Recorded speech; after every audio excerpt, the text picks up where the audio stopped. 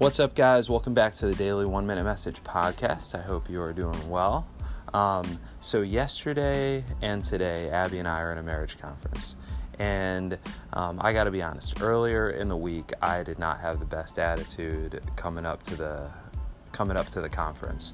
I was just thinking, man, our marriage is in a good place. I wish we had our full weekend. I just didn't have the best attitude. It got better as we got closer, but and then last night, the first part of the conference was excellent. You know, we were together. We were with other couples that are all trying to grow their marriages, and it was just.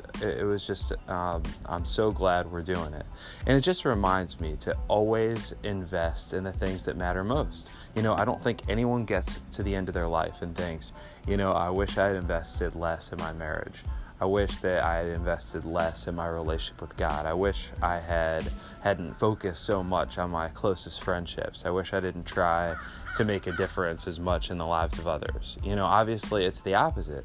People will wish that they weren't so busy, that they had invested more time in their marriage.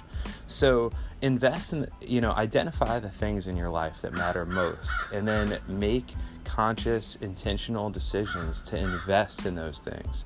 And regardless of how things turn out, you're not going to regret that.